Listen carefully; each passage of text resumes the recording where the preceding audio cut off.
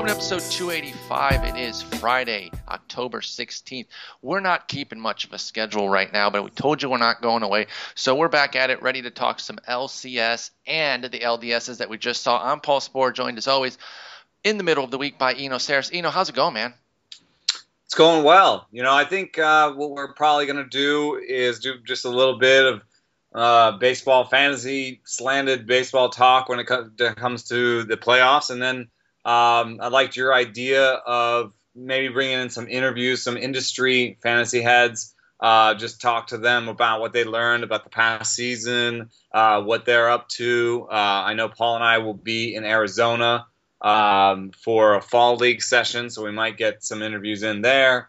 So it'll be a hodgepodge, you could say, of a potpourri Yes. of different smattering of podcasts, for the rest of this season. And I think early next season we'll try to get going early enough that you get the jump on everybody, but not so early that you're still watching football. So we'll get in there early next season and start previews, and that's a lot easier than spending this whole time, because on the site we're going to be reviewing the season. Mm-hmm. But I think it might get tedious to, in a podcast form, to review and then switch over to preview and be talking about the same players. So we're going to try and make our way through the end of the year. And then, maybe I'll do a podcast in the winter meetings, and we'll talk about, nice. Things that are happening there. And then, Arizona Fall League. And so we'll find a way to to be kind of current as much as possible during the winter. And then we'll switch over to preview in the early season. And then we might even switch over early to the 2 podcast session, like in early February or something, so you can really get a lot of prep work in for your drafts and stuff. Yeah, I think it's going to be a great off season for the podcast. We'll probably keep kind of the more disjointed scheduling for about maybe another month. I'd say till about mid-November, when we really settle into the off season. We'll get more of a schedule going, like you said, interviews from outside. Jason's obviously going to be there in Arizona, so honestly, a 3-man pod live has to happen. We'll get that done. We will talk to some other guys out there, but it's going to be a lot of fun. Like I said, today, we're going to do something similar that Jason and I did the other day, talk about some of the standouts that we saw from the LDS, how they're changing their stock prices in the fantasy market and in the real market. Some of these guys are free agents to be, and it is kind of fascinating. You wonder, how much of an effect does this have on the biggest stage when they're doing well? Sometimes it's overblown. I'll freely admit that. Oh, he's making millions. It's an easy thing for announcers to say. He's making himself millions with that home run. We don't really know if that's the case, but we're going to talk about it. We're going to start with one of the guys that Jason and I already discussed, but I got to get your thoughts, especially because he's done even more damage since Jason and I talked about him. Unfortunately, his season is done. That's Colby Rasmus. Had a monster playoff for the Astros, did all he could to keep them going with 4 home runs, 1 in the wild card game and then 3 in that LDS against KC.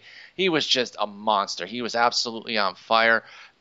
Rasmus has kind of developed into a solid power source, nothing terribly special, kind of a low 20s homers, and then, kind of depending on how much playing time he gets, the runs and the RBIs will be in the 60s, 50s area. Nothing spectacular, but we see this huge run, and it's got everybody's mouths watering about what he could be. But we're talking about a 29-year-old.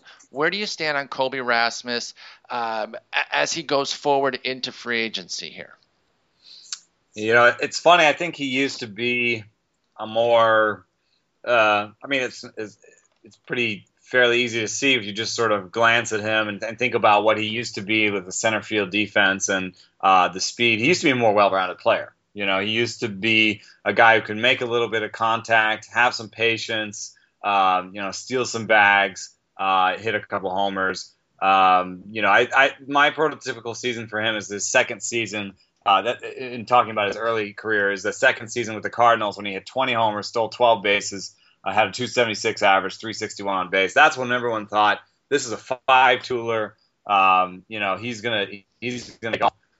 Whatever reason, people talk about uncoachability. People talk about his father, his relationship with his father as a coach, and certain things that came out, when he left the Cardinals. But you never know. Sometimes people leak. I feel like teams leak negative information about players to explain trades, basically. And so, at the same time, he kind of since then has become more of a one tool player, maybe two. I mean, he's got some patience and he's got some power, and he's no longer really a center fielder, and he no longer sprays the ball around. And I think he's become very much more risky as the seasons have gone on. And now he's kind of like hits everything in the air, hits everything to the pull side, and is just selling out for power. Seems like a platoon player at this point. I don't think I'm going to be on him in any league if he's not signed. And if he does sign in a power park again, I feel like even in on base percentage leagues, he's like a late round pick, like a power only pick, basically. Yeah, I think you're right about Rasmus.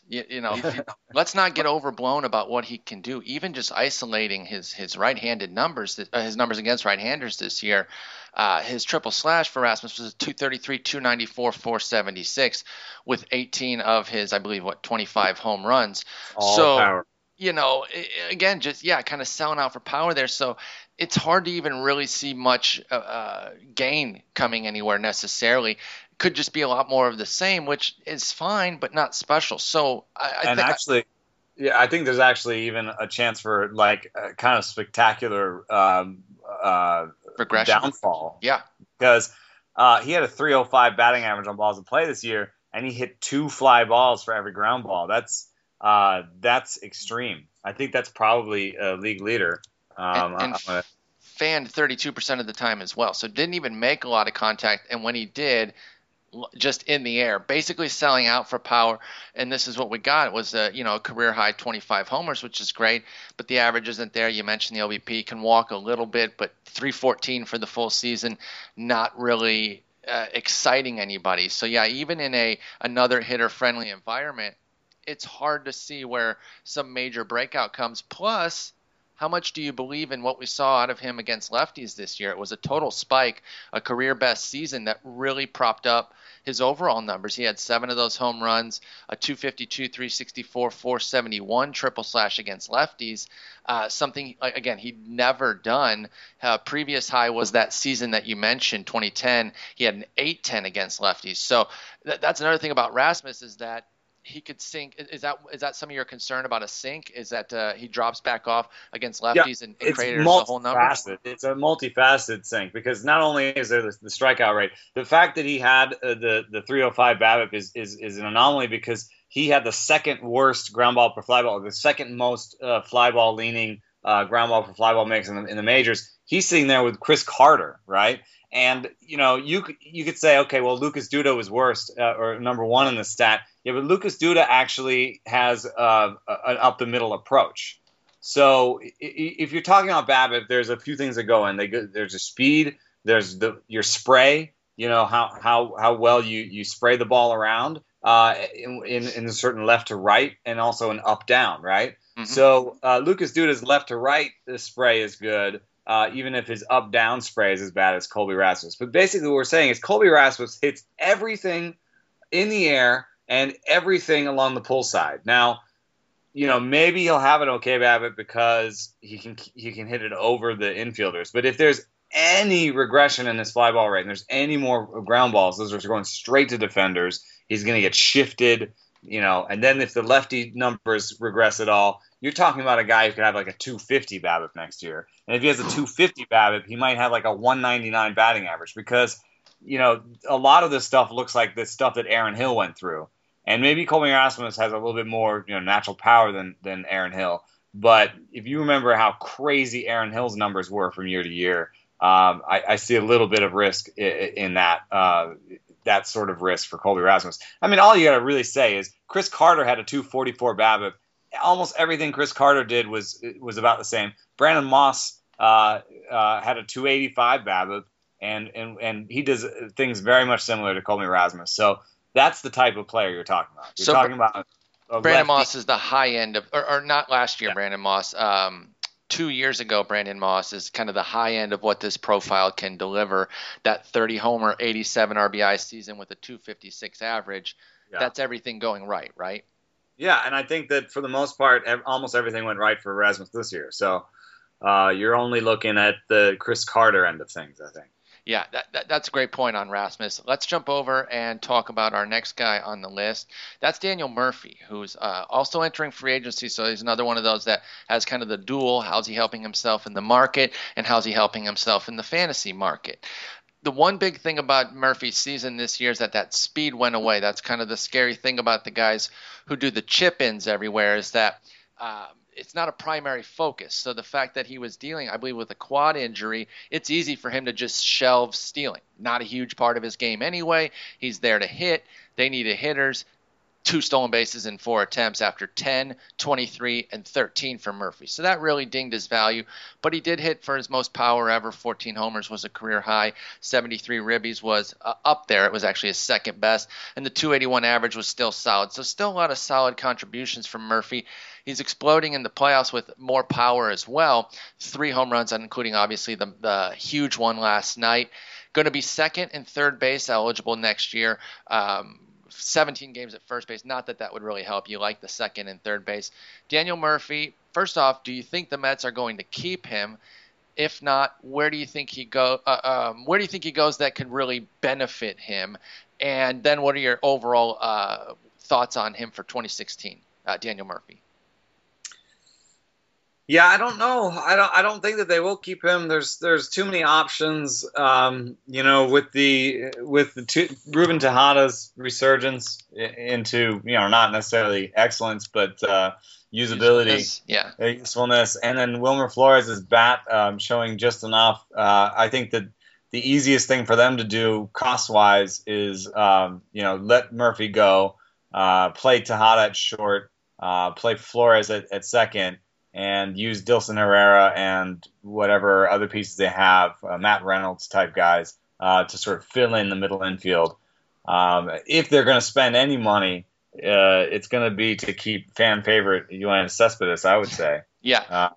What do you think Murphy's in line to make? It's a question one of my Mets buddies and I were discussing. He made $8 million this year as the end of a previous deal. What kind of contract is he looking at? He's going to be 31 to start the contract. Daniel Murphy probably going to get maybe like a 3-4 year deal, 3 year maybe. What kind of per annum do you think he's going to have? Yeah, I think he'll get offered. It'd be interesting because I think he'll get offered the qualifying offer. Okay, I was curious on that too. I should have asked that because I think that a baseline projection for him is around 2 wins and. A 2-win player is a league average player, and that would be about a $15 million contract. Can add a little extra because I think he is well regarded on the team, or am I wrong on that? No, I think they like him. And also, I think there's some benefit to not signing further years. So, in effect, you'd almost want to spend a little bit more up front, even if this contract is only quote-unquote worth $15 million. If you could get him for $17 million and not have to sign him on the back end for a few years, you know what I'm saying? It's like he's probably worth as much as $17 million next year when you sort of talk about a 1-year contract. So I think they will offer him that. And then you're asking what will it take to take him away? I think it'll take a contending team that has 1 hole on the infield, probably at third would be the best fit for him. And is willing to give him maybe 3 for 30, and 3 for 40 maybe. Those are decent deals that I think would let he'd see that he'd make more money over the life of the contract. He'd have 3-year stability.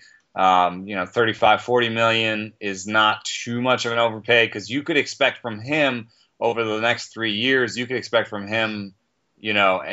Close to 5 wins, 4 to 5 wins. Sure. So if you got 5 wins, it'd be over $35 million worth of stuff. So, I mean, he's aging well.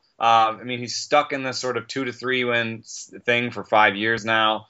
And he is the kind of hitter that, might age well. I mean, in that, you're not depending on that speed. and you're not even depending on power. You're kind of just want some line drives and a lot of contact. Yeah, And just great contact, put the ball in play, and kind of see what happens. He goes out it's like there every day. it's almost like a Giants player, But I was thinking that, but then you said third base, and I was doing the. That's funny that you said that because that's the first team I thought, and I'm like, where's he going to play? You got Panic at second, Crawford obviously at short. Not that Murphy would go there, and then Duffy at third. Right? Is Duffy the long-term solution, or at least the next year solution? Yeah, and I think that knowing Sabian, I think that they're probably going to try and get an ace. And if they spend a lot of money, it's going to be an ace and Leak. Or maybe they get a Leak and another, second tier guy. Sure. I think they're thinking about pitching, and I think the way their season went, it's fair for them to think about pitching one. I totally agree. The Dodgers, I think, are an interesting fit for them. Daniel Murphy and Justin Turner could man second and third between them. You have to wonder how much they want to give Howie Kendrick and how they'll think Howie Kendrick can age. So that's a decision they're looking at. How comparable are those two in terms of what they should make, Kendrick and Daniel Murphy? Oh, that's a good question. I'd have to let me pull up because they do, kind of similar things. With Kendrick, it was never really about power or speed. He was a healthy, low double-digit speed contributor most of the time. This year was just 6. Same thing he did in 2013, but other than that, a lot of 14s and 11s sprinkled out there. Same with his power, 10s. A little bit less contact. Yeah, a little bit less of the contact, a little bit better with the OBP, I believe. But all in all, don't they kind of add out to be a similar players? Yeah, I think you'd probably. I mean, there was a higher peak for Kendrick, and that probably matters a little bit in projections. But he's also older. 2 years older, yeah. Yeah, so I think you'd probably just play them off each other a little bit, and just see who you can get better value on. 1 year older, pardon me. I don't know, like the Angels. Freese seems like a unlikable fit there. I mean, he's not unlikable as a person, but like not a great fit. I think what you're saying, easily replaced because I mean, also he's a right-hander, so he tends towards being kind of the short end of a platoon, and you might just pick up Murphy and didn't they never, or do you think Giavotella is the solution for them? I think they could sign Murphy and that's the and thing say they could play. Murphy could be the primary, and either those two could Freese and Giavotella could fill in kind of behind him at those two positions. Yeah. I think Murphy is still going to be best served as somebody who does still kind of bounce around. That's another thing between him and Kendrick. Kendrick second base. Murphy, you can kind of move around. Of course, it's like that saying, if you play several positions, you can't really play one all that well. I know that phrase is usually more for quarterbacks in the NFL. If you got 3 quarterbacks, you don't have one. So that is kind of Murph. What's that? I think in baseball you're right, and then you never know what the Athletics will do. They have right now they have Danny Valencia at the position, and they kind of need to figure something out. So the Mariners they got Cano and Seager, so that's locked. Although first base, I was gonna say they could put him at first base then, and usually you don't want a guy. That's not the prototypical profile for first base, but neither is Logan Morrison. And I certainly think even with the 3 years difference, that Murphy's better than Morrison at this point. Yeah, and Morrison's knees, man, are just. I don't know if that guy's going to get deep into his 30s just from a body standpoint. And there's not much you can do about that. Some guys just they can't hold up, and it's unfortunate. But so maybe Seattle's a decent fit with the first base piece.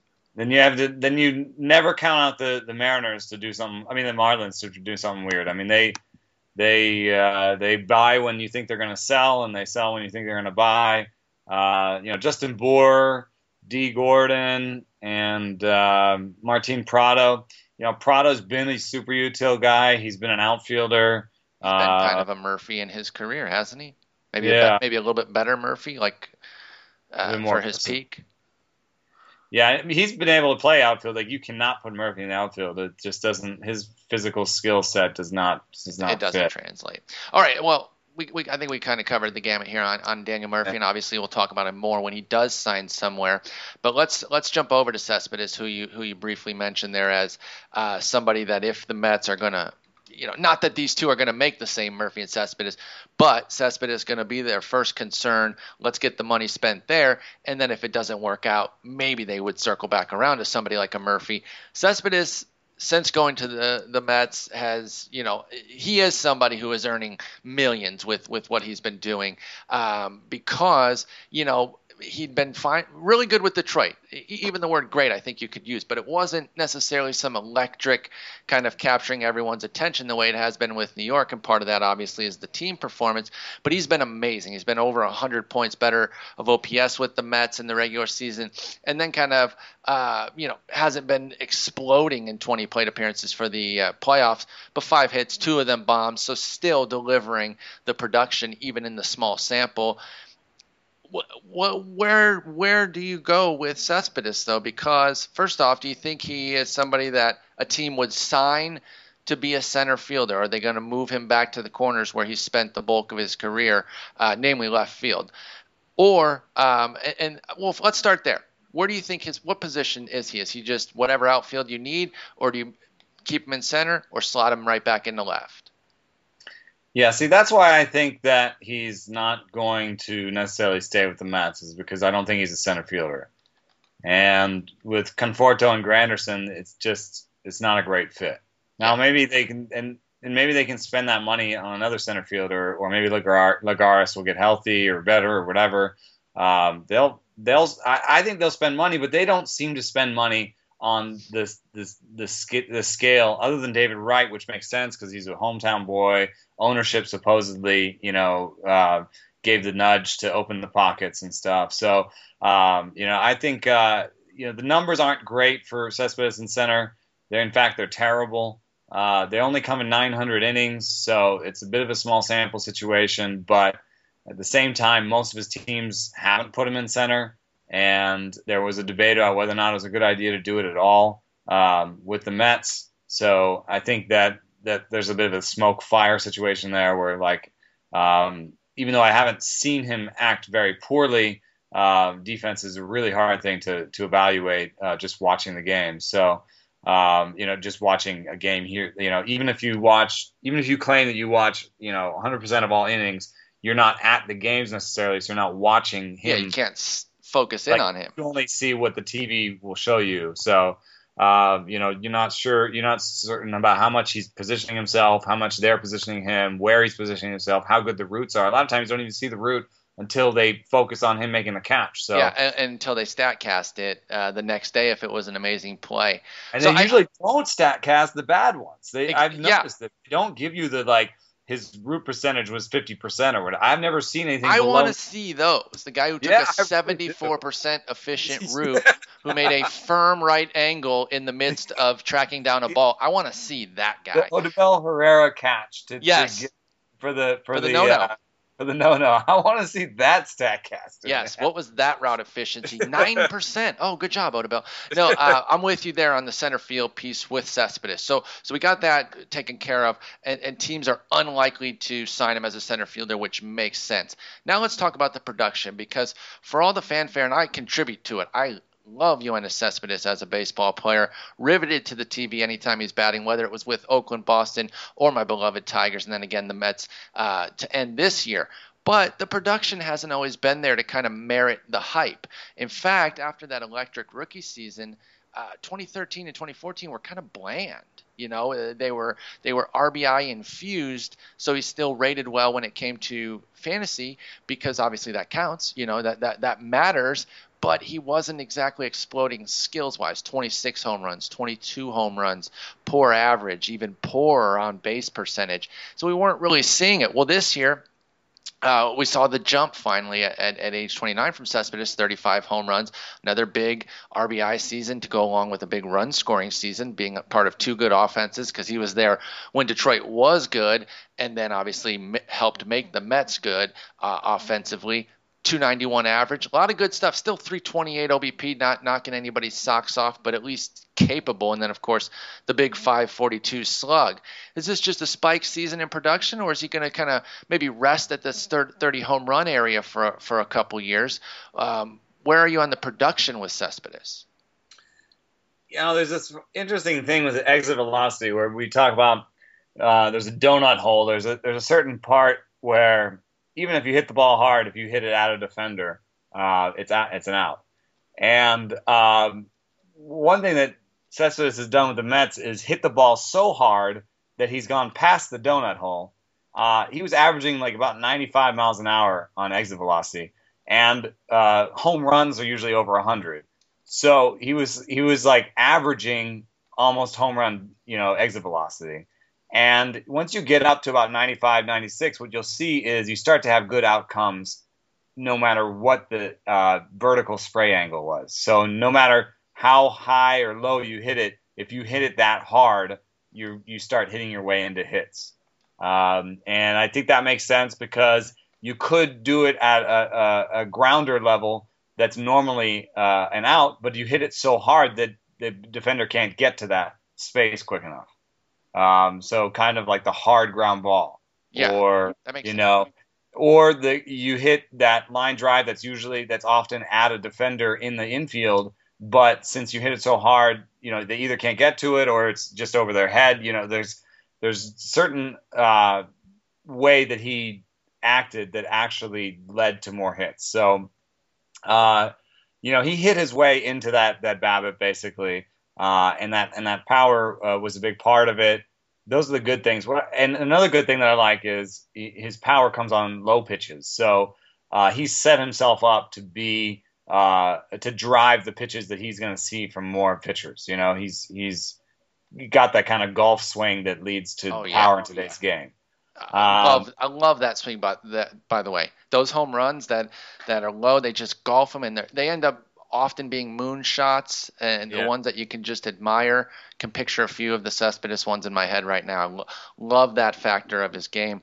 I just, could we legitimately see more? I guess, of course, we can, but how much in the realm of possibilities is it that he would improve upon this 2015 season for Cespedes? What I don't like is that he came to new league and blew up. So, some of this could be scouting reports being slower. Sure. I also don't like that he's never shown really great plate discipline.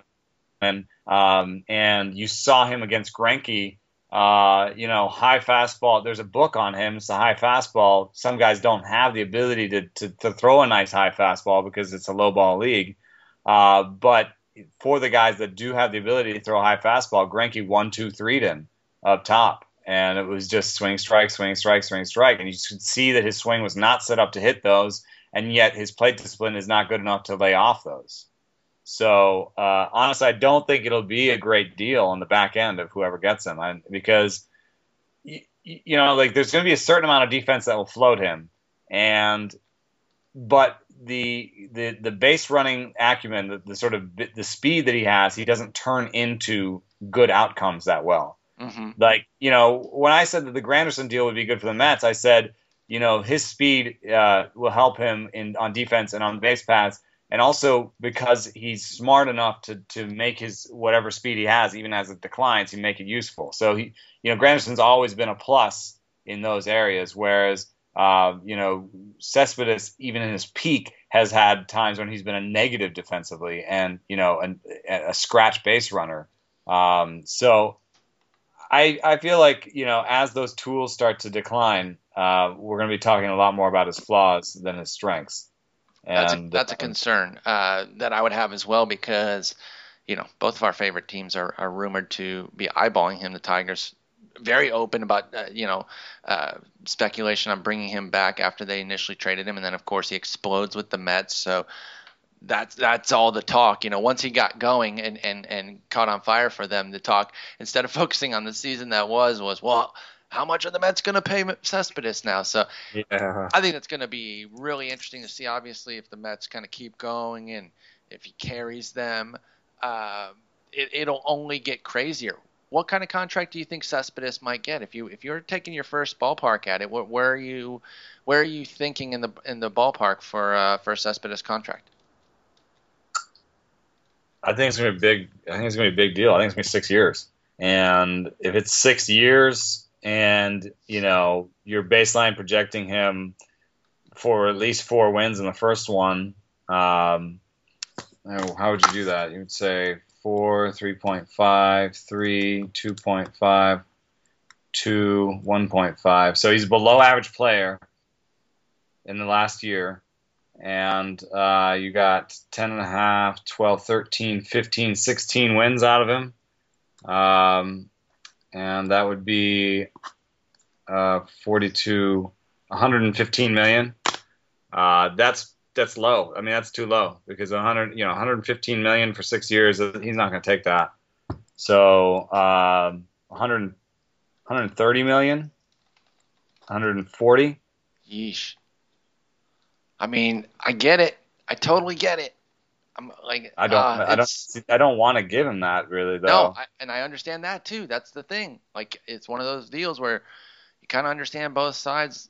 One not really wanting to give that kind of money because of what could happen, but then the excitement that could be in those first couple of years to make it quote unquote worth it. So that's going to be a fascinating one to follow. What about, and the last question on Cespedes, well, where's his fantasy stock right now as far as you would guesstimate it? Because I definitely think that maybe if he's not adding millions to his contract with his Mets performance in the playoffs, which I think he probably is, but even if you're saying he's not, he's definitely increasing his profile for fantasy after that excellent season. He was the 7th best outfielder this year.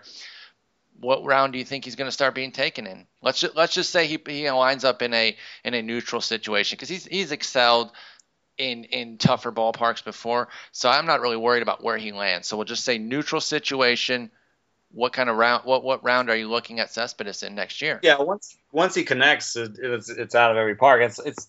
It's like when you were talking about Justin Upton going to San Diego. It's like, let's not overvalue the park factors, because he's a no doubter. He's not a guy who's got 18 home run power that that needs a Yankee Stadium porch to get up to 25. No, if he connects and he's Charlie Blackmon, if he leaves Coors, I might be worried about his home run total. Bingo. But Justin Upton going to San Diego, Cespedes going wherever, I'm not too worried about. But the problem is that I do think there was a little bit of a spike in that power. So I would value him as, say, like a 27, 28 home run guy. It probably means I won't get him. But 28 homers, 5 stolen bases, 285 batting average, I doubt ends up being a top 10 outfielder. So if you're drafting him, if you believe in everything and you're drafting him as a top 10 outfielder, you're going to get him, and I won't. But I think I'm with you on that piece of it. Those are good numbers. I mean, in terms of what those numbers mean, I think that those are still probably top 15, top 20. I mean, you're going to take guys like Pollock over him because they got steals. You're going to take guys that have more power upside, I guess, over him. You might even take like a Billy Hamilton one category guy over him. But I think, 3rd round, 4th round. Does that sound about right? I think that is probably right, but I'm kind of with you on the piece of, I don't think I'm going to get him, because the thing of it is, I was mentioning earlier about kind of the excitement that goes with him. A lot of that excitement comes from his exhilarating defense, and 99% of fantasy leagues don't count that, and yet it still inflates his market value. And so that's where it's tough for me with Cespedes. I thought he was a little bit undervalued this year, so I took the plunge in a few leagues, and it paid off. But I think after this big year, and again, if it continues in the playoffs, it could only make it worse. I'm going to be out this year almost regardless, unless we get in a league where we're all kind of that same mind, and he gets to what I deem quote unquote more reasonable level. So Cespedes is going to be a very interesting one to follow all off season and throughout draft season to kind of see how his value turns. Let's jump over to the AL for a little bit, talk a couple guys over there. Actually, just one guy, then we're going right back to the end now. That's just the way it's happening right now. Kevin Pillar ended up with a pretty good season. He really did. I certainly didn't really believe it at any point. I know he was out there for his defense, but he really parlayed that playing time into a quality year. 628 plate appearances, hit a solid 278 average, but the 314 on base and the 399 slug aren't special. But you get that much playing time, you can accumulate 12 homers and 25 stolen bases, which is exactly what Pilar did. I don't know how skeptical you are compared to me, but I'm still pretty skeptical of this 26-year-old breakout. How are you viewing Kevin Pilar for next year after what was a good season, but just feels a little flimsy? When you watch him play defense, and you have to realize, you realize that he's, probably going to have a role next year, which is important. What that role will be, if it's going to be a starter or not, depends more on the bat. And I think the big step forward for Pilar this year was in plate discipline, and sort of strikeout rate and walk rate.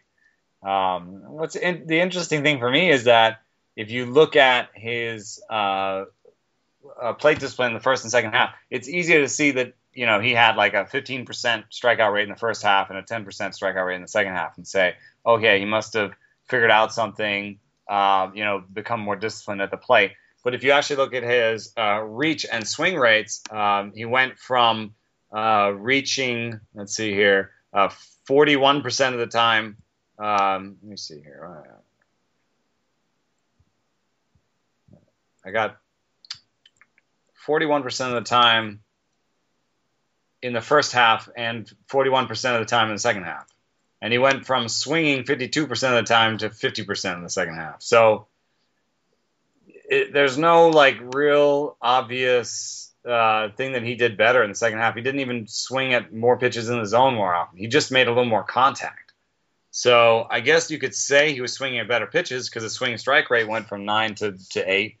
But it's not the kind of thing that that you would think would fuel this kind of breakout. Here's the thing with Pilar. He had 2 great months, and everything else was, probably not even replacement level. Big June, and then a big finish in September, October. Accumulated 7 of the 12 homers and 13 of the 25 stolen bases. Every other month, July was okay, but August, April, and May were pretty much trash. So I don't know. I understand that months are arbitrary endpoints, but it does kind of stand out that he had 2 nice hot streaks, but the rest wasn't just kind of middling like something in the 700s with his OPS. It was poor. 603, 715, 494, 694. Those were his OPS totals in those other 4 months. 911 and 873 in the June and September for Pilar. So I don't know. This is one that if there is some legitimacy to it, I'm going to miss out because I don't think he's really going to be on my radar at all, save maybe some AL onlys where I'm looking to fill in late. Here's one for you: the Kevins who both play good defense to keep their role. You like Kevin Pilar or Kevin Kiermaier better? Kiermaier's younger, isn't he? Kiermaier is substantially younger. We're looking at, no, not substantially, excuse me, 1 year. I thought Pilar was a little bit older than he was. He's going to be 27 next year. Kiermaier is going to be 26. So we're only talking about a year. The production this year wasn't terribly different. They both played a ton, again, because of the defense. 10 homers and 18 stolen bases for Kiermaier. Those 2 months that you point out are also the only 2 months where he showed any power. And even in the June, that was only okay. He had a 283 batting average, but he had like a .09 ISO. So, I could definitely see a major regression in power if he goes back down to sort of like the .09, .100, and he only hits like 5-6 homers next year. But the problem with making regressing him too hard and saying he's not going to be useful.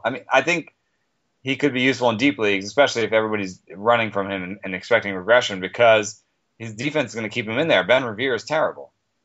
Poor Ben Revere. I know. I don't know how he can't turn those tools into awesome defense, but he can't. So, I think, I think they're going to find a way to keep Pilar in there. I think Kiermaier is the same thing. These are both excellent defenders, probably the two best defensive center fielders in baseball right now. Yeah, and so to some Kiermaier extent, not going anywhere, I don't think. I agree with you on that one. Pilar, there's like a more obvious replacement, and the team is kind of a bash their heads in team. So you could see maybe them faking it with Revere in center. They did go get him. He seems like a bad fit in left field. Because he doesn't really have the bat for left field, and his defense isn't that great either. So there's a little bit more murkiness. So I guess I'll take Kiermaier. He's got the extra year. He doesn't have a Ben Revere around. But I think while I won't necessarily take him in mixed leagues, because if he regresses to like 15 stolen bases and seven homers and like a 260 batting average, he's not going to be a mixed leaguer. But that's still an AL only. Certainly. And I think that's where both of them have value. I've definitely been down on Pilar in this discussion, but I won't completely ignore him in AL for that big reason that you mentioned. If everybody else does, again, it becomes a situation where, okay, well, now everyone's saying that he's worthless and down on him, jump in. This is not even just that. It's like his defense gives him a nice high floor. It's and like that's something that we talked about all year, something that I love talking about. These defensive guys who have the playing time guarantee can become values. I like that. Yeah. Because if you draft them in the early going, and then the worst case scenario happens and they move Revere in to start, they're still going to take Revere out for Pilar in the latter half of games. They're still going to sit Pilar in, like, I don't know if it's going to be David Price, but in ace games, teams often play their best defensive lineups behind their aces. That makes sense. Sit Revere, you mean? You said sit Pilar. So they'll sit Revere for Price if they sign Price, but sit Revere when Price starts. That sort of deal. So you'll still probably get, I think the worst case scenario for next year for Pilar, which this is going to sound bad, especially if you're a mixed leaguer listening, is probably like 400 plate appearances, 450 plate appearances, 5 home runs, 260 batting average, and 15 steals. And that's definitely not a mixed leaguer. But if you spent like $5-6 on a guy like that, it's not going to sink your AL only squad. And that's the thing. If get some of those glue guys, get some of those defenders who are going to play enough, and that way you don't have to worry about trying to replace them, because that's obviously one of the hardest parts of those single leagues. Going to the wire. Yes, exactly. So even though neither of the Kevin's statistics are really going to jump off at you, especially if you factor in some regression, the fact that the plate appearance column should be the important one for you, and both have a good shot at getting a lot. I would say Kiermaier more so because of the Revere factor that you mentioned, but I do like both in an AL-only league. Let's jump over 2 more guys here, 2 guys that we've talked about and we've kind of gushed on at different points, and one guy that we keep coming back to, but things kind of keep changing or keep staying great. So I'm going to bring up Stephen Piscotty again. I know I keep asking you to talk about him, and because you were very extensive on him early on as somebody that you've studied and have good takes on. The power just continues to surprise me. The 7 homers in the regular season were a surprise. We talked about that. He goes out and hits 3 more in the LDS. Granted, small sample, but keeps showing more power than at least I expected. He's going to be a 25-year-old next year. What is the situation in that St. Louis outfield? Obviously, Jason Hayward is a free agent. I'm not going to say likely gone one way or the other, but a free agent. So there could be spots open. Talking about Grichuk and Piscotty kind of exploded this year. I know Pham did too, but Pham's 27 years old, and it was a much smaller sample than the other 2 guys. So I think Grichuk and Piscotty are kind of angling to be the center fielder and right fielder with Holiday. Where do you stand? Let's talk specifically about Piscotty and his 2016 outlook. Yeah, I mean, 256 plate appearances and a 189 ISO, I think, are at 24 years old. I think are good signs. I think that's enough of a continuation where you can add that to the 372 plate appearances in AAA with a 203 ISO, and then you can start to look past the 118 ISO he had in AAA in 2014. I think that becomes the outlier. Once you have major league, a nice sample of major league at bats, showing power in the postseason that you can now add on top of that. So it's another 18 plate appearances with 3 home runs. Another nice thing about the postseason is that he did that against good pitchers. So he wasn't a September call up that just killed all the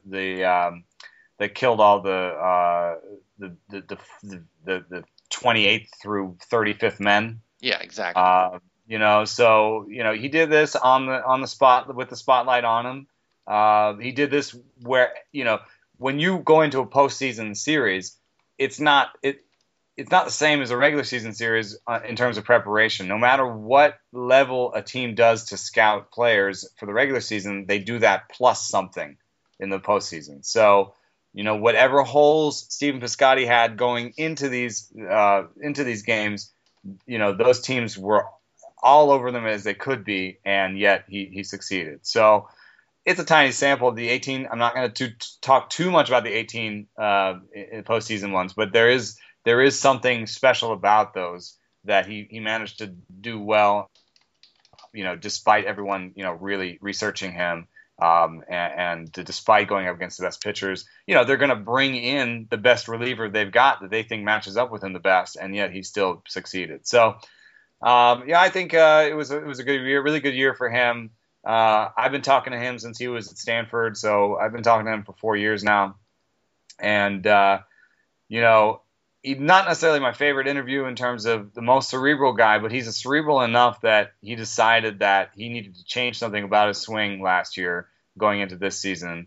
And he, went for power and didn't, give up a lot of strikeouts. And it's been impressive for Piscotty. Like I said, Grichuk also broke out. So they might not be very aggressive on Hayward, thinking that they've kind of got 2 future guys with their stalwart in Holiday. Are they ever really aggressive on free agents? No, exactly. Do you think Piscotty can hold right field all year, or would because I don't think he plays center, and Grichuk can at least hang center, right? Hang in center, I should say. I mean, it's Piscotty's a righty, so there's always the more risk with these guys, but he did well enough that I think that they probably have him in their plans.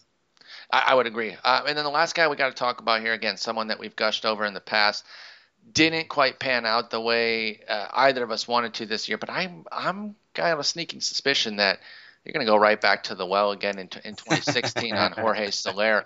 And how could you not? I'm going to be right there fighting you tooth and nail in an auction league or trying to trump you in a draft on him as well, despite, an underwhelming performance this year. Injury marred, only 404 plate appearances in 101 games, 262, 324, 399. I think the last of that triple slash is the most surprising for Soler.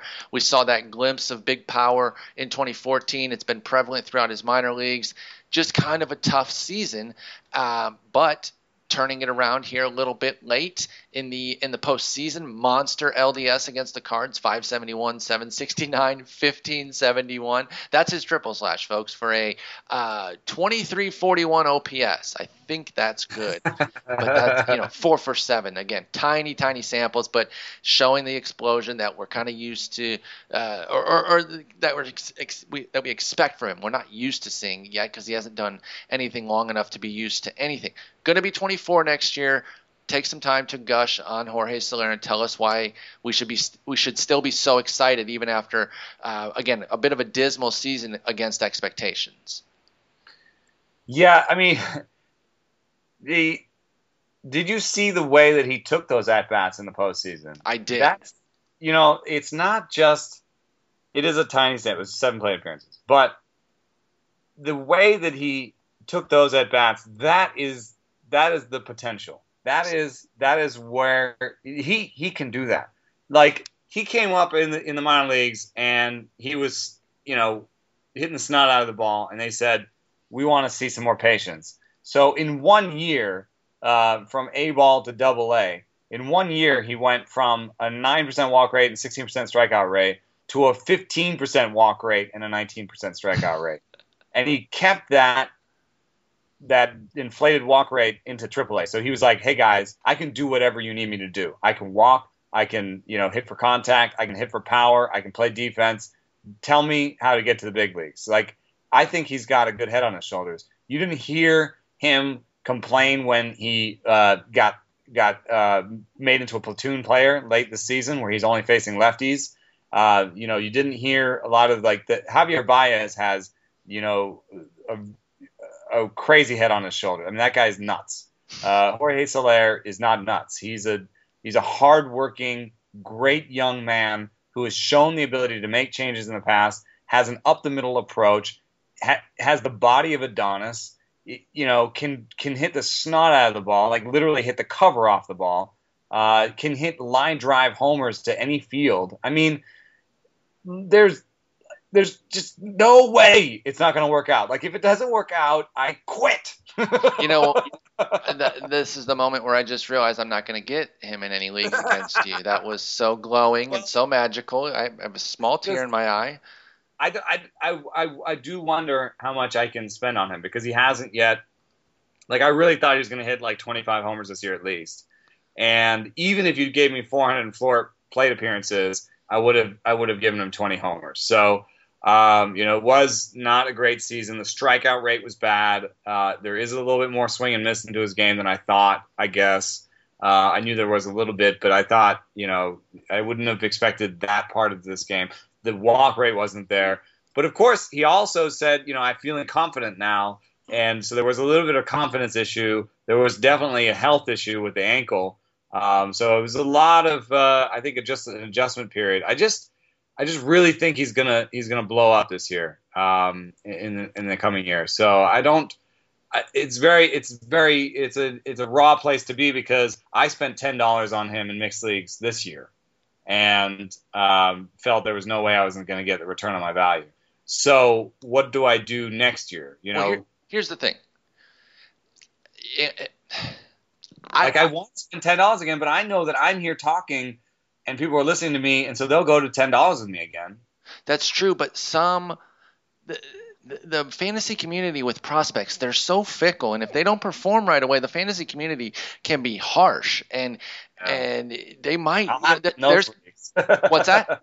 I'll have him in those leagues. Yeah, because there's going to be a sect of people that are just like, nope, that guy didn't perform. He's an overhyped prospect. No, thank you. Let me move back on to my mid-20s, 20-year-old guys. And that's fine. I get that. There's a lot of risk with these guys. But I still think more to the point, there's going to be leagues where, people are going to start him at 10. So if you're not ready to budge off of that, you're not even getting in on the second bid with Soler. So he's going to be another one of those fascinating ones. If he continues to deliver, he doesn't even have to be anywhere near the clip that he's on right now. You said 7 plate appearances. You meant 7 at-bats, 13 plate appearances, because he also has 6 walks. So if he stays out of his mind for the LCS and then they go into the World Series and he keeps doing it, that's only going to really boost up the price. I assume he'll come back down to kind of a normal level. Even if it's kind of a normal star level, something in the 900s or 1,000 OPS.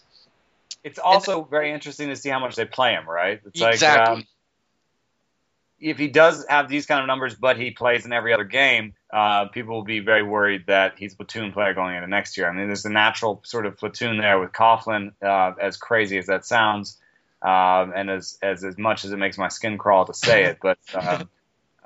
Huge season for Coughlin. I mean, that was nuts. He ended up having a really good. Coughlin. I gotta say his name right. Coughlin.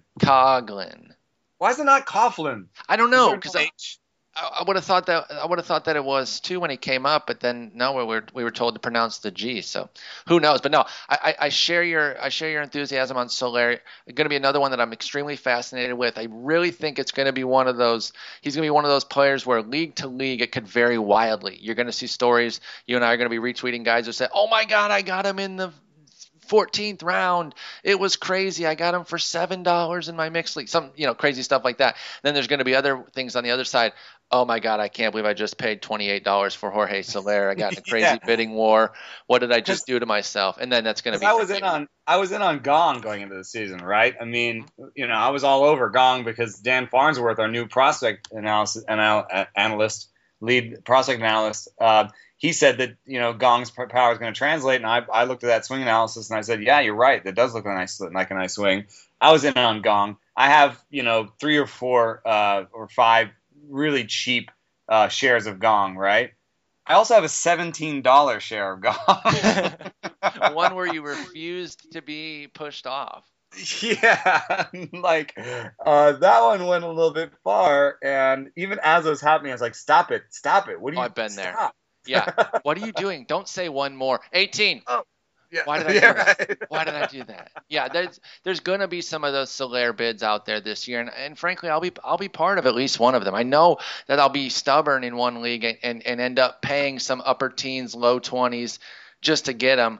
But this could be the year though too. That's the thing. He can jump. Soler can jump from like a 96 WRC plus to a full season of 130. That's in the cards, and I like to gamble on things like that, even though the probability of a full season of 130 WRC plus isn't all that high. All right, now we're going to jump into the both LCS series, ALCS tonight, NLCS tomorrow. We're going to talk game one starters. We're going to talk strengths and weaknesses of the pitchers going. We're each going to take one side and kind of talk about how those strengths and weaknesses fit to the team that they're actually playing. So maybe the folks that are kind of viewing the games can have some usefulness to where they can look for certain things when they're watching the game. So I'm going to let you start. You got Volquez. You got both home guys. You got Volquez and Harvey. We're going to start with Estrada at Volquez. Talk to us about. I went with a talk to us about, but it is kind of an open floor. I'm not interested necessarily in direct questions that I have because you did your own research on Volquez. So definitely give us the scouting report on him. What works, what doesn't work, and how's it going to apply to this Toronto team? Obviously, it's going to be a ridiculously tough opponent. Does he stand a chance against them? Well, an interesting thing is that the Blue Jays don't reach. They're the second least reaching team in the bigs. So they have a really good sense of the strike zone. And so you'd think that would be something that would work against Edinson Volquez, because the idea that you have in your head is that he's wild and he needs people to reach on what he's doing. But, in the last 3 years, and I think the Pirates did this, he's gone more to a sinker than his four seam. And I think that along with having better framers has been the big genesis of his improvement in command. And if you look at his reach rates, they're actually below average the last 3 years. So he does not actually depend on sizzling stuff outside the zone and reaches in order to do what he does. In fact, he's a little bit more conventional than people think. He's a sinker baller, that gets a decent amount of ground balls and doesn't strike out a lot of guys. And with these new walk rates, that he's had, is just a decent pitcher. But he's not very good. And I think the fact that he does have a good curve and a good change and that good sinker, but the Blue Jays are good against every pitch, and they're actually above average, league average, against every pitch and by pitch type values. So there's no weakness. The only thing you see is that Josh Donaldson isn't as good against curves as he is against everything else. Maybe Volquez will throw him a couple changeups. What I'm saying is the Blue Jays are going to probably tattoo Volquez, but it won't necessarily be because he's wild and because they don't swing at bad pitches, because they don't swing at pitches outside the zone. I think it'll just be because they tattoo every sort of pitch, and none of Volquez's pitches are standout elite type pitches. All right, that's great analysis on Volquez. Kind of understand it in terms of there might not be much he can do. You said he's an okay, good, not great pitcher. He's facing a great lineup, so he's going to have trouble. On the other side, for Estrada, I don't think it's quite as dire, but he could also run into some trouble. He's mostly fastball, changeup. Doesn't have a platoon split either this year or for his career. So the fact that some of the best hitters for KC are lefties isn't necessarily any scarier for Estrada because of that platoon split factor. The fastball does get great results. His OPS was actually the same as Max Scherzer's on his fastball, but he has an average strikeout rate, below average walk rate, and the monstrous home run rate that definitely leave him susceptible. And kind of starting since last year's playoffs, this KC team isn't just a punch and Judy team anymore. They've got pop.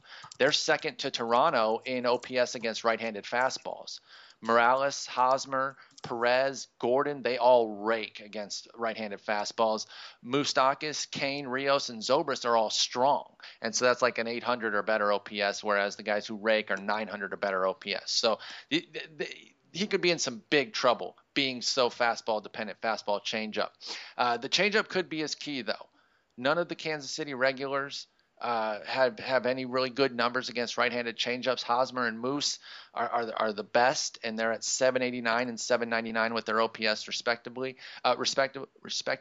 Excuse me. So that could be something that he could go to, maybe get away from the fastball, keep them off balance. That's going to be one of his best bets.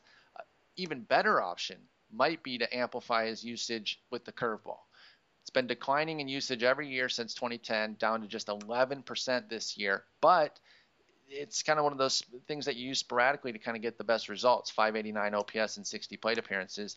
And KC does not hit right-handed curveballs. Hosmer and Kane are the only regulars with a 536 OPS or better. Those are going to be small samples, particularly against the curveball. The fastball samples are much bigger, going to be more reliable. But even still, dating back to 2013, Hosmer's the only person on the team at 625 or better with his OPS against right-handed curveballs. So this is a long-term issue for them.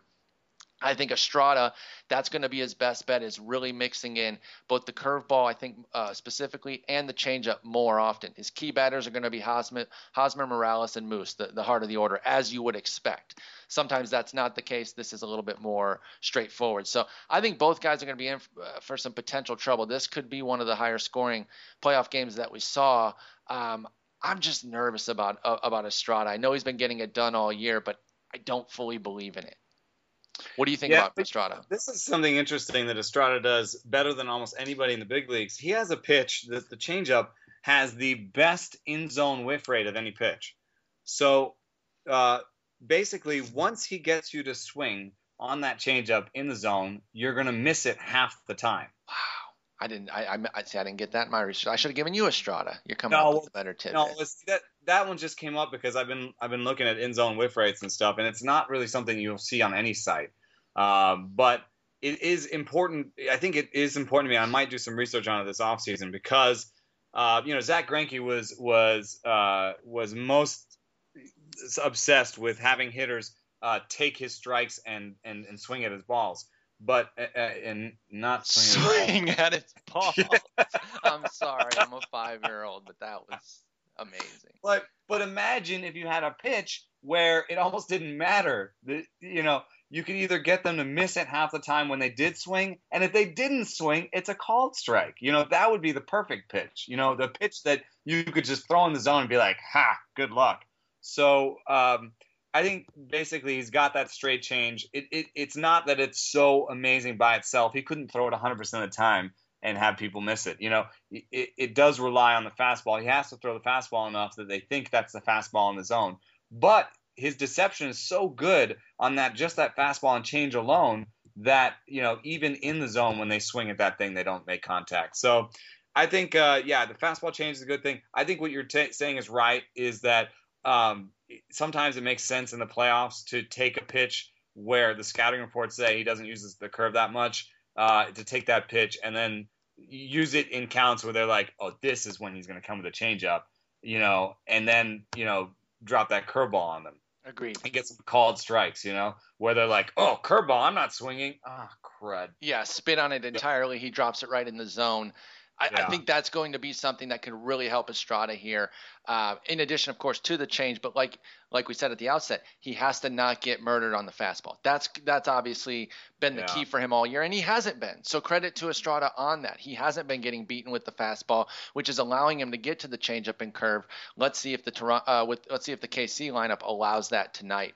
Let's jump over to the NLCS, Lester versus Harvey. Again, we'll start with you and Matt. Harvey, what does the scouting report look like on him, and how does it suit the Cubs for better or worse?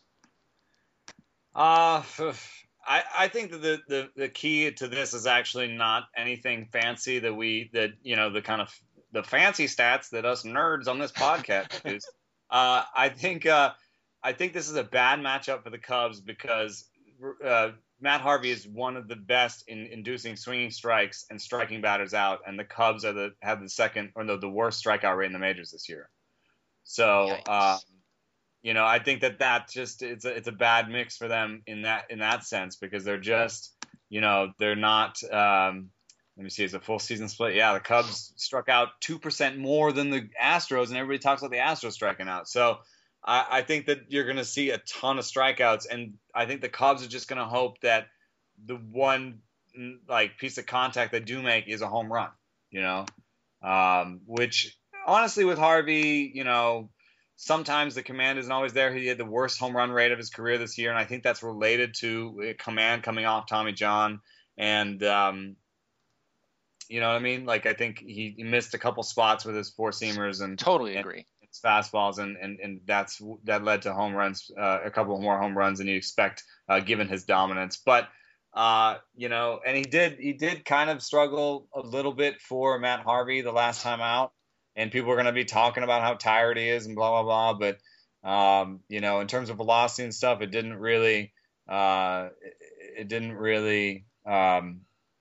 manifest itself how you'd think. I think he's pretty much 80% Matt Harvey at this point, which is better than 80% of the league, 90% of the league, and in particular is a bad matchup for these Cubs. Yeah, I don't think it's too crazy with Jon Lester either. Of course, we're talking about frontliners with both of these guys, whereas Estrada and Volquez are more mid-rotation back-end guys. So we do have to get a little deeper. That makes sense that we're both kind of saying, well, there's not much trickery here. Matt Harvey could. Yeah. Jon Lester, awesome. Matt Harvey, awesome. Both teams are going to have a challenge. We know that. Lester, another guy who, kind of leans on two pitches similar to Estrada, but obviously is much better at doing so. Fastball, cutter, per our percentages.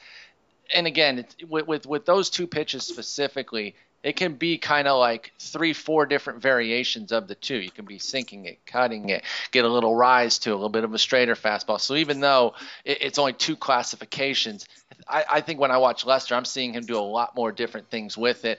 And then, of course, has the big hook that doesn't overly lean on, kind of sits in that 15 to 18% range, and 15% this year, 15% for his career. That's going to be the key for him too, though. We know that the two foundational pitches, they're going to be there. I think the curveball is where he can really have that transcendent outing if he's going to be somebody who's going 8 innings for the Cubs tonight. Mets can't do anything with lefty curveballs. Obviously, they have a lot of lefties in their lineup. Duda, Granderson, neither of them do anything with it. And I think it was only 2 or 3 starts this year, but Lester went to the curveball more often against the Mets, 18% compared to that 15% that we saw in season. Granted, small sample, but still dominated them with it. 0 for 10 with 1 walk. So I think that's something that he's going to be looking at. Again, trying to stay out of trouble with the fastball. So it is a similar setup to Estrada, but again, on a higher level. We're not as worried about Lester's fastball getting beaten as we are Estrada's, but at the same time, the Mets do excel against left-handed fastballs. Duda, d'Arnaud, Wright, Cespedes, Flores, all of them had exemplary performance against left-handed fastballs. So you will have to stay out of trouble with it, but I think the curveball could be the put away, and if we are going to see some devastating double-digit strikeout kind of game out of Lester, it's going to come via the curve, at least as far as I can tell. Yeah, who I see when I watch Jon Lester is Madison Bumgarner, actually. I think that guy's pretty good too, by the way. Yeah, I think this, Bumgarner's younger, so he's a couple more ticks on the fastball than Lester. But if you look at it, I think that they're very similar in that they don't have a changeup. They kind of do cutter curve, and I think that everything looks the same until it doesn't. And I think that's the glory of Lester. And I think you're right. And I think both of them, I think Bumgarner and Lester both do this, where they'll tweak a pitch in the game. If it's, I think that the cutter can be more of a slider, more of a cutter, and exactly. It has to do with how people are swinging at their pitches. And I think they're very good pitchers. I know that some people don't have respect for Lester's stuff, but I think part of it is when you watch them, sometimes you think he has, 2 breaking balls and one's really a fastball, and, nothing really has great swinging strike numbers. and he's not that good. Like it doesn't look that good.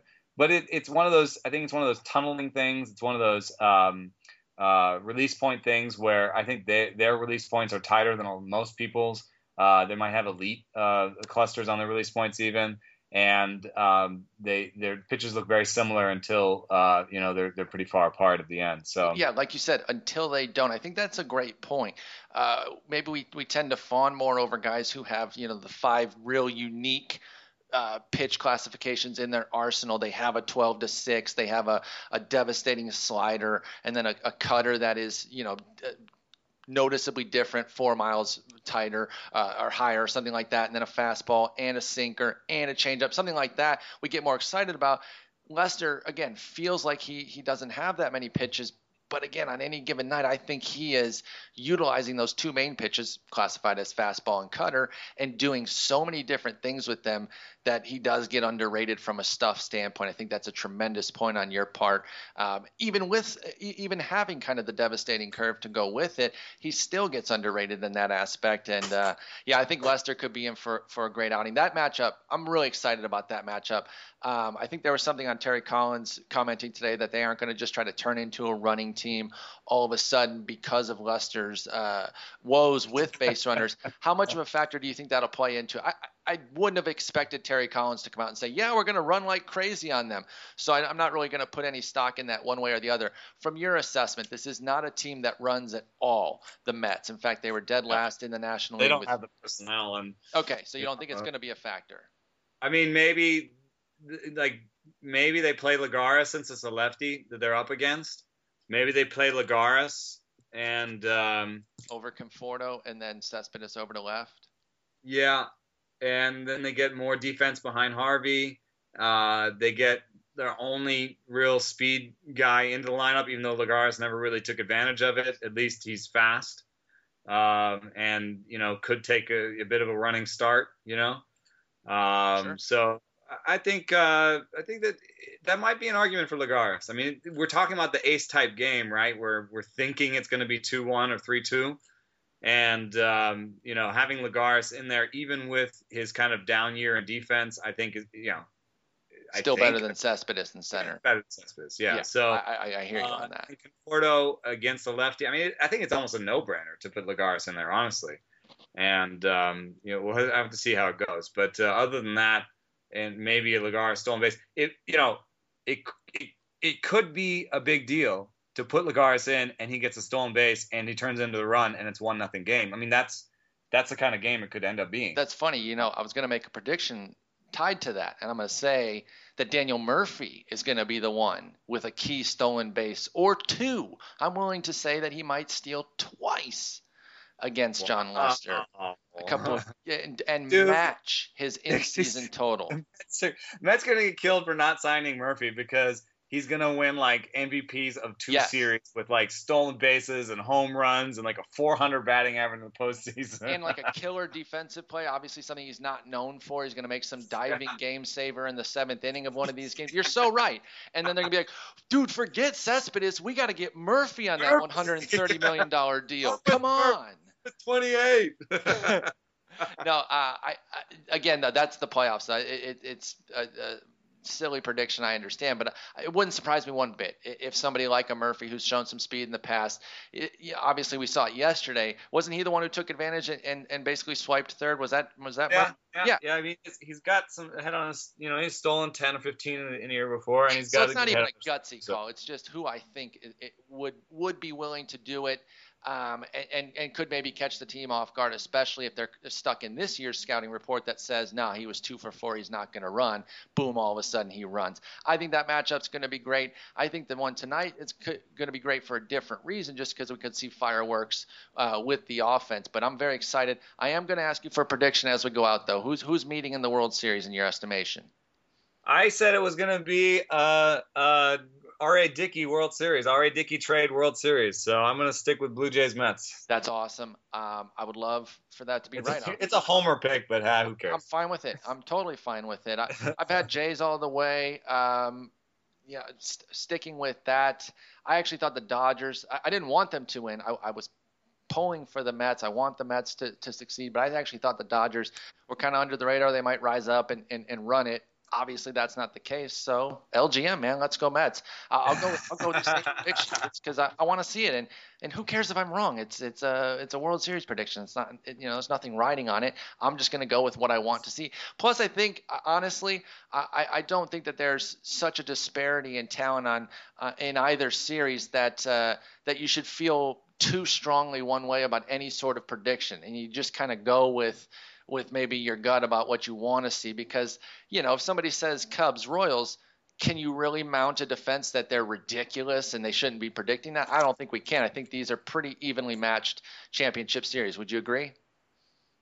Yeah, I think they're going to be really fun. And also like a little bit difference in styles that make it fun. That, everybody wanted the Cubs and the Mets to make a big trade, bat for arm.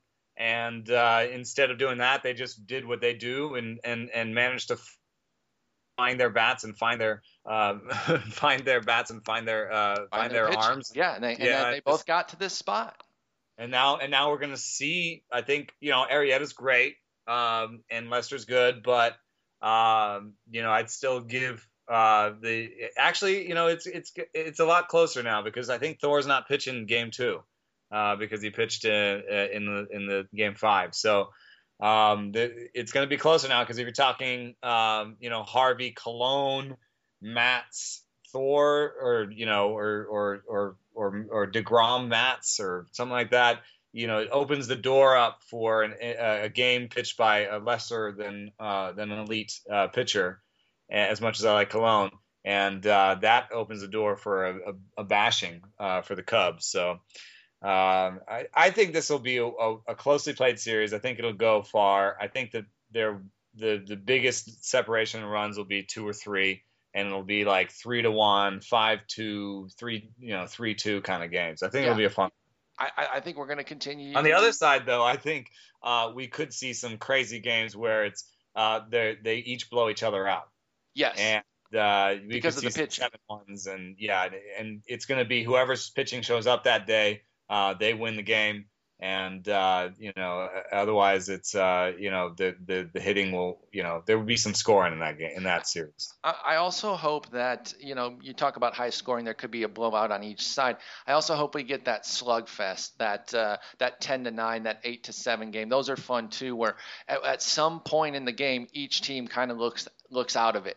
KC goes up 4-0, and then Toronto is up 8-4. They stormed all the way back, and now they've got this on lock. And then KC makes it 8-7 in the 9th or something like that. Crazy win probability graph games. I want to see. I like those too, obviously.